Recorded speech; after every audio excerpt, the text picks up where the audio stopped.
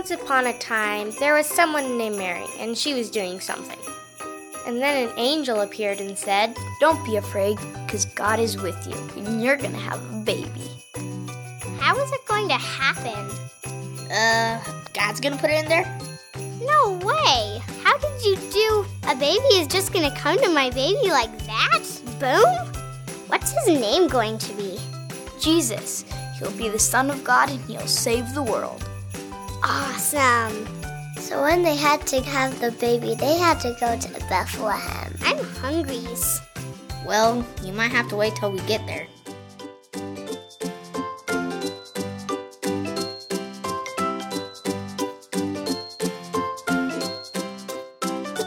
Doink, doink, doink. How can I help you? Well, we need a room because we can't find anywhere else to go. Well, we are full, so we can't fit you. But there is a stable in the back. You will sleep there. Okay. I've got bad news and good news. Well, we have to go back to that stable for staying because there is no room. Oh no, really?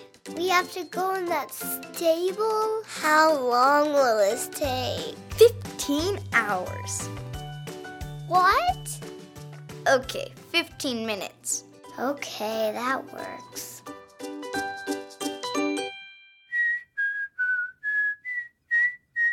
Achoo! Here's the baby. Hi, little baby.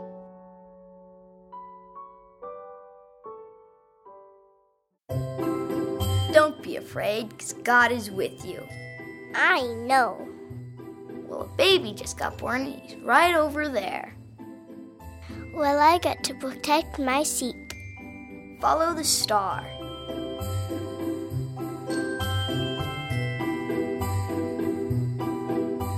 Then an angel popped up to 3 wise men and told them that the Son of God was being born and that he would save the world and his name was Jesus. And so they followed the star. So they went on their camels or donkeys or whatever they are. They were horses. They could be horses or anything, okay? And then they started traveling. And it took them about 2 or 3 years. Or 1. They don't know. We don't know. And then finally they got to the stable. They brought him gifts and worshipped.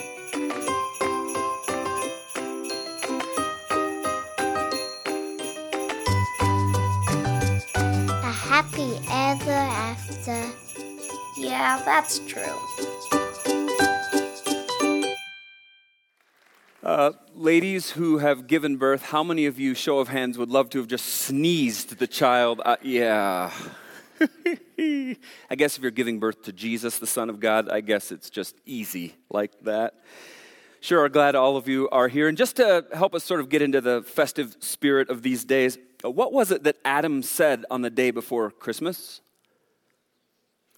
It's Christmas Eve.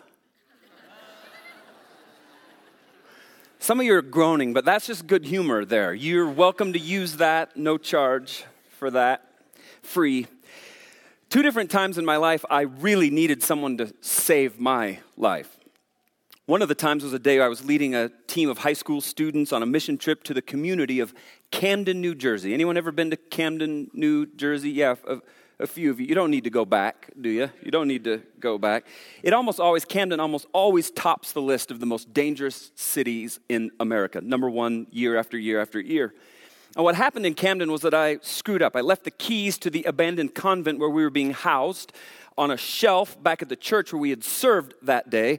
And so I had to go back from the convent. We were locked out of the gate of the convent. I had to go back to the church to get the keys so that we could let ourselves into our accommodations for the evening. And so I drove fast, like really, really fast, back all the way across the city of Camden, pulled into the church parking lot where we had served, parked the car, and I was walking along the sidewalk toward the church building when suddenly a huge, and I mean huge, giant of a man grabbed my arm, pulled me into him, and before I could even say a word, had me squeezing me in a bear hug, and he's a huge man. He's like this big, and he's squeezing me really tightly.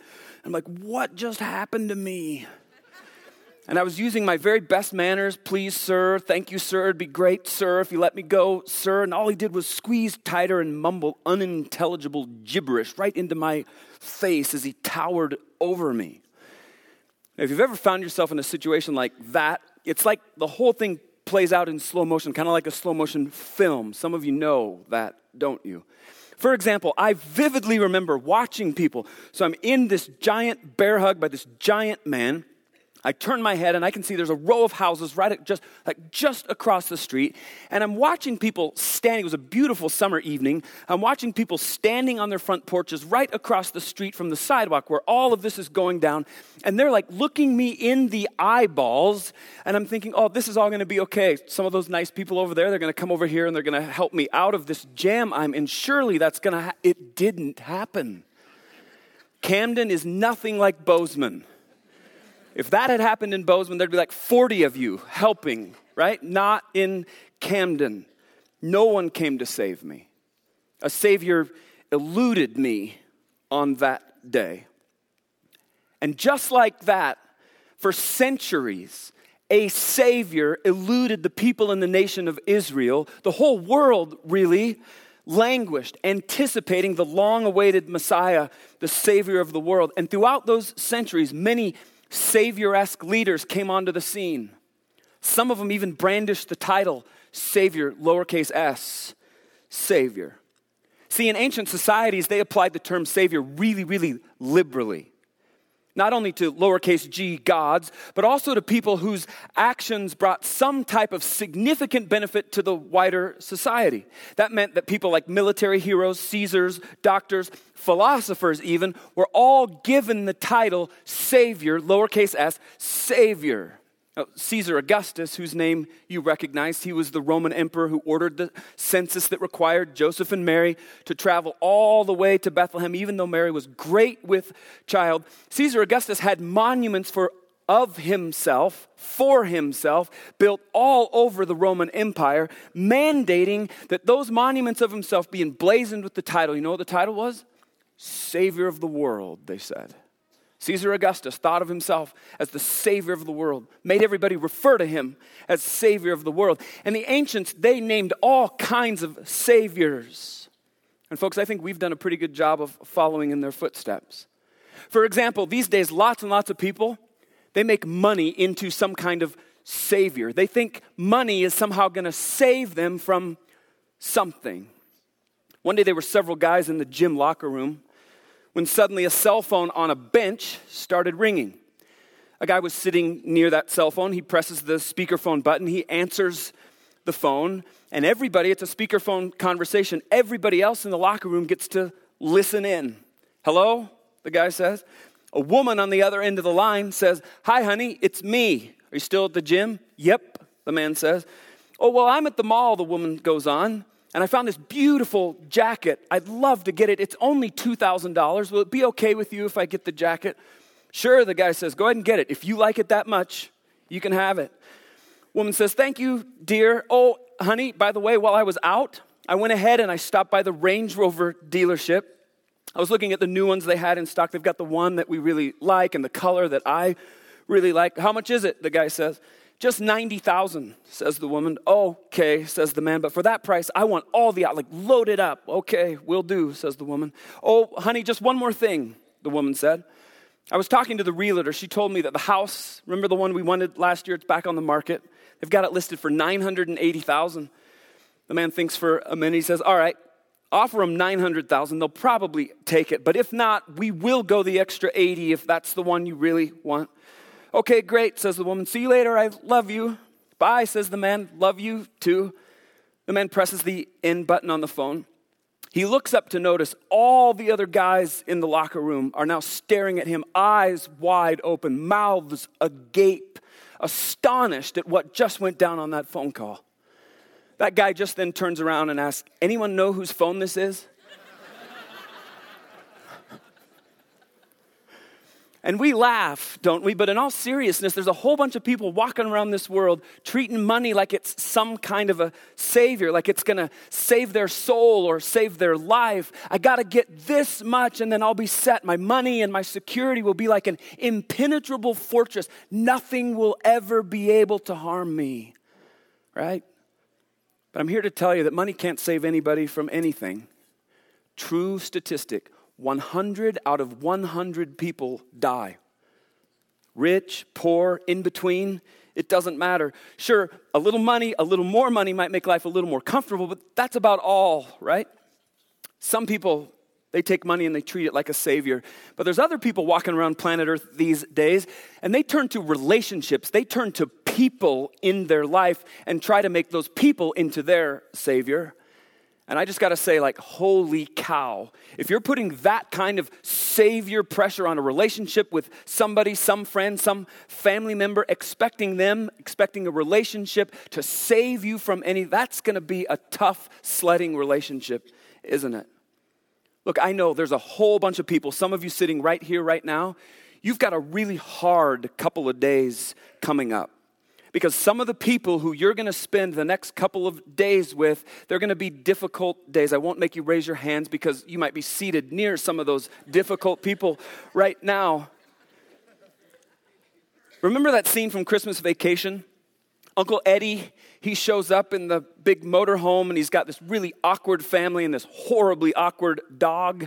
And Uncle Eddie's in the living room. He's talking to Clark W. Griswold. And Uncle Eddie just casually mentions that he and his family are staying until sometime next month, right? And Clark, he's drinking eggnog out of the mug that's like in the shape of a moose and the antlers are the handles, and Clark like chokes on his eggnog, right? He's like, oh my gosh, sometime next month, that is gonna be rough. And maybe you're looking at some of the people who you're gonna be with over the course of the next couple of days. And maybe you're putting a pressure on them to be something more than they were intended to be in your life. Maybe you've ascribed some kind of savior status to some of them.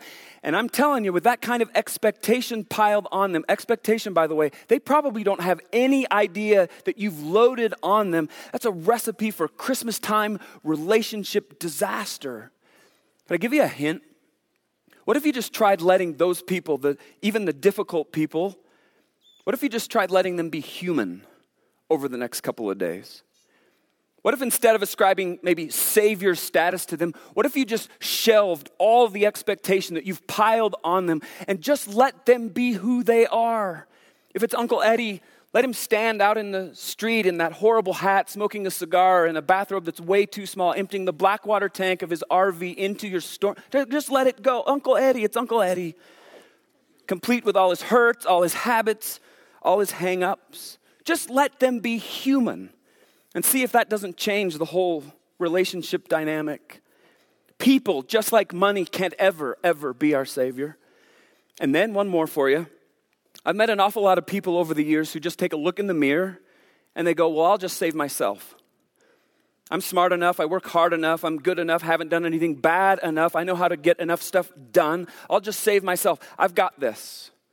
I'll figure this out. But that doesn't work either. It just doesn't work. In her book, A Field Guide for Getting Lost, author Rebecca Solnit tells a story of a friend named Sally who's part of a search and rescue team in the Rocky Mountain Western United States. Sally and other search and rescue experts say the key, catch this, to being saved when you're lost hinges on just one thing. The key to being saved when you're lost hinges on one thing. It's knowing and admitting that you're lost.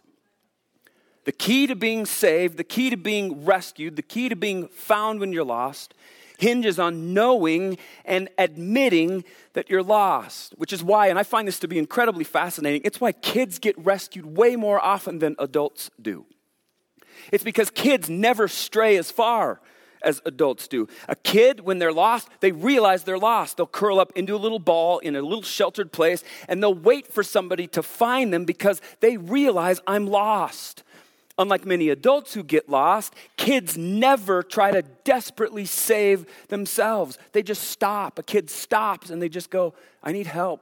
I'm really lost here. And there's a guy, a prophet, an Old Testament prophet in the Bible. His name is Isaiah. And he talks about how very lost, incredibly lost human beings are. But he does it in the very kindest way you can ever imagine. Isaiah chapter 53, verse 6. He's talking about all of humanity. And look at what he says. All of us, that's me included, like sheep, have strayed away. All of us, like sheep, have strayed away. We've left God's paths to follow our own. What's he telling us? We're lost. He's saying we're really, really lost, wandering around like sheep all over the place. One of the most talked about features of any trip anyone ever takes to the African nation of Ethiopia is, interestingly, the sheep. I'm not kidding. There's hundreds of thousands of sheep that wander in free willy fashion all over Ethiopia. Every once in a while, you'll catch a shepherd who's trying to gather his handful of sheep out of the hundreds of thousands. I have no idea how they know whose sheep are whose. They're not tagged, they're not marked, they're not labeled in any way. But the shepherds manage to collect up theirs once in a while, take them someplace they need to take them. But the rest of the time, it's just like Isaiah 53 says. Sheep are just straying and they're just wandering everywhere all the time. And here's how it often plays out. I want you to pretend you're in Ethiopia. I want you to pretend you're in the passenger seat of a late 1980s Toyota of some kind. This Toyota that you're riding in probably has 400,000, 500,000, 600,000 miles on this car. And you're barreling down an Ethiopian highway. You're going about 70 miles an hour. You're not driving because you don't want to drive in Ethiopia. The driver's driving, and he's barely able to keep the car under control. It's so mechanically sketched that he can barely even keep it on. I mean, it's just shuddering as it goes down the road. You're about to doze off because you're so jet lagged. All of a sudden, you get thrown against the seatbelt from the braking force of the vehicle, right? And you know what happens? A jolt of adrenaline surges through your veins. Your eyes open wide up, and you're really startled, and you look right 50 yards, and you're going 70, and all of a sudden, there's 10 sheep standing right in the middle of the highway. No joke. And in Ethiopia, sheep have the right of way. Sheep have the right of way. That means if you hit a sheep, no matter where it is, it's your fault. All your fault. By the way, a major highway in Ethiopia is something akin to Love Lane out here, right? Bumper to bumper traffic, 70 miles an hour on Love. Can you imagine that? And then there's groups of 10 sheep there and 10 sheep there and 10 sheep there. And every time it happens, there they are. You're just praying like mad, holding your breath. Please, Lord, no, don't let us. I've seen a lot of sheep get creamed in Ethiopia. Crazy, wandering highway sheep. And I'm really, really sorry about this. I know it's Christmas. I know it's supposed to be a time of nothing but good cheer. But I got to tell you, it would be pastoral malpractice if I didn't say this. I have to say it. Those sheep that wander into traffic, you know who they are? They're me.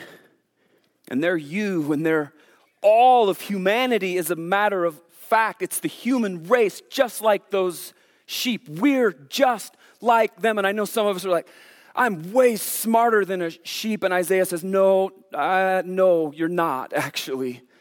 You're just not. We're sheep wandering astray, all in great need of the Savior. Not just any lowercase s Savior, though. Not just a great world leader, not just our money, not just our relationships, certainly not ourselves. None of that will get us found. We need the Savior. We need the Messiah. And so when the angel of the Lord shows up on that very first Christmas night, a couple of 1,000 years ago, look carefully at how he phrases his proclamation. Luke chapter 2, verse 11. The Savior, says the angel. Notice that? The Savior, capital S, Savior. Yes, the Messiah. Yes, the Lord has been born today in Bethlehem, the city of David.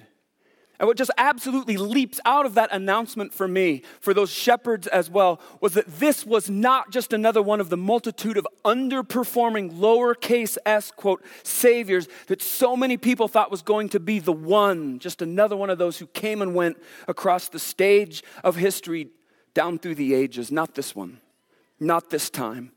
The angel of the Lord breaks in that very first Christmas night and says, it's time, people, all people. Put down all of your wannabe lowercase s saviors, because the real, true, one Savior of the world, the one true Messiah, the promised one of God whom you have been waiting on for all of these years, it's time. And it's him. And he's here. And why is he here? Why did he come? Why did he step out of heaven? Luke 19:10 captures it for us.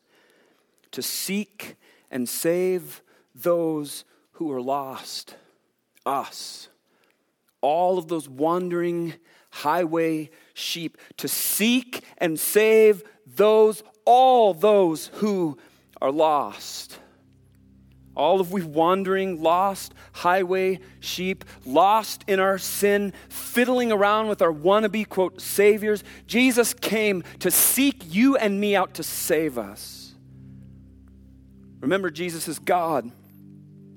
God who came as a man to seek us out, seek you out, seek me out for the purpose of saving us.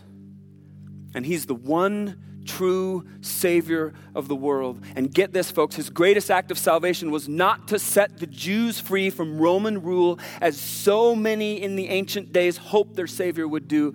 That wasn't Jesus' agenda. That was not Jesus' program. Rather, for Jesus, his very greatest act of salvation was to save the entire world from our sin, all of us. To save all of us from our sin. To redeem, actually, everything back to its rightful place, its intended place with God. And he's it, folks. He's the only Savior truly capable of saving us, because he's perfect, he's spotless, he's without fault, without blemish, without error. He's perfect. And the salvation he brings to you and I, it cost him his very life as he hung on the cross, dying for us. And there's one more thing you need to know about the Savior, Jesus Christ. Get this, please. It doesn't matter how incredibly lost you might be. It doesn't matter how incredibly lost you may have been, like for years and years and years, wandering here and wandering there onto those highways for a long, long time, maybe. Jesus never ever seeks you out to castigate you, going, see, I told you, you think I'm going to help you now? Why don't you just try to find your way home by yourself? Jesus never says that. Not a chance. He doesn't ever say that. He doesn't ever say that because he loves you with a love that is beyond any love you've ever experienced or any love you can ever imagine experiencing. He's God who became a man to save you. He stepped out of heaven, leaving all the God stuff behind. The honor and the privilege and the esteem, he took it off to put on human flesh. That's how much he loves you. That's how much he loves you. Beyond any love you've ever experienced. And this Jesus, the Savior of the world, he defines grace. Jesus is the definition of grace. Because see, as soon as you're ready to come home, as soon as you're ready to listen, as soon as you're ready to give him your life, Jesus says, here, come with me.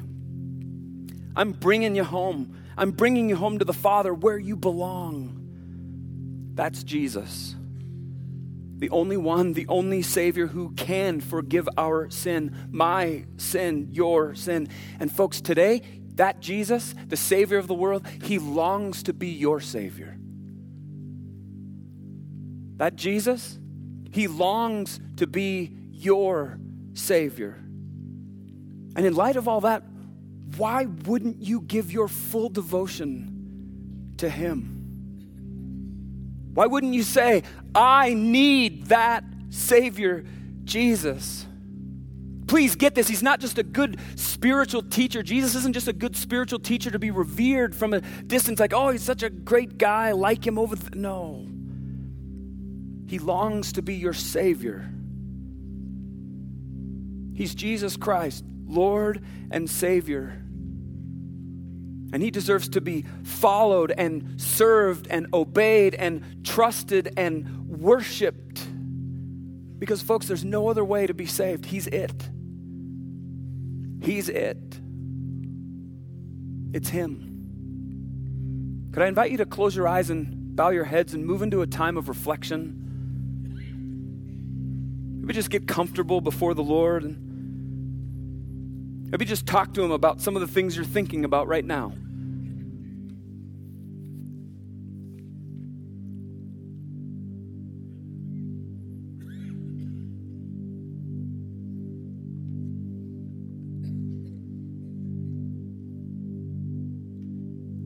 And perhaps today you're coming face to face with the Savior, Jesus Christ. And you're grasping the magnitude of his love, his grace, his pursuit of you. You might have been dodging Jesus for years and years and years. But why wouldn't this be your day to come home to him? What's stopping you from coming home to your Savior, Jesus Christ, today, once and for all? What's keeping you?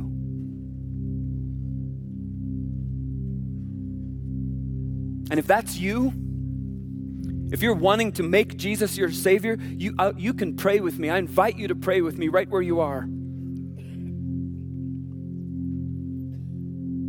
Say, Savior Jesus, I get it. All this other stuff that I've been looking to try to save me can't get it done. I need you, Jesus, to be my Savior. Would you please? Would you please, Jesus, be my Savior? With all the faith I can muster in this moment, I receive your gift of salvation, Jesus. And then just express to him how grateful you are. Just say, Jesus, thank you so much for your birth on that first Christmas. Thank you so much for your death on the cross on that first Good Friday. Thank you so much, Jesus, for your rising from the dead on the first Easter, all to save me. Thank you, Jesus. Would you please be my Savior? Here I am, all of me, trusting all of you with my everything. Let's pray together. Jesus, we thank you so much for your coming to planet Earth, your stooping to the level of humanity. That descent that you made for us simply blows our mind because you didn't have to do it. But you loved us so much that you did. And we're grateful recipients, Jesus. So grateful are we that we just want to live our lives in adoration, in worship, in service of you. That would be our deal. That as your followers, we would live our lives for you, knowing you and making you known. Because we want everyone else in this world to know that you're the Savior and that they can know you too, and that you've made a way for anyone who wants to just step right on in to come home. Thank you, Jesus, for bringing us home to you. You are the best, you are the greatest, you are the King, and you are our Savior. And everyone agreed together and said, Amen. Thanks for listening. We hope this time has allowed you to dig out more of who God has made you to be. If you made some kind of spiritual decision today and are interested in what's next, we'd love to connect with you. For more information or to get in touch, please visit journeyweb.net. If you're interested in supporting our ministry, you can give online at journeyweb.net/give. Thanks.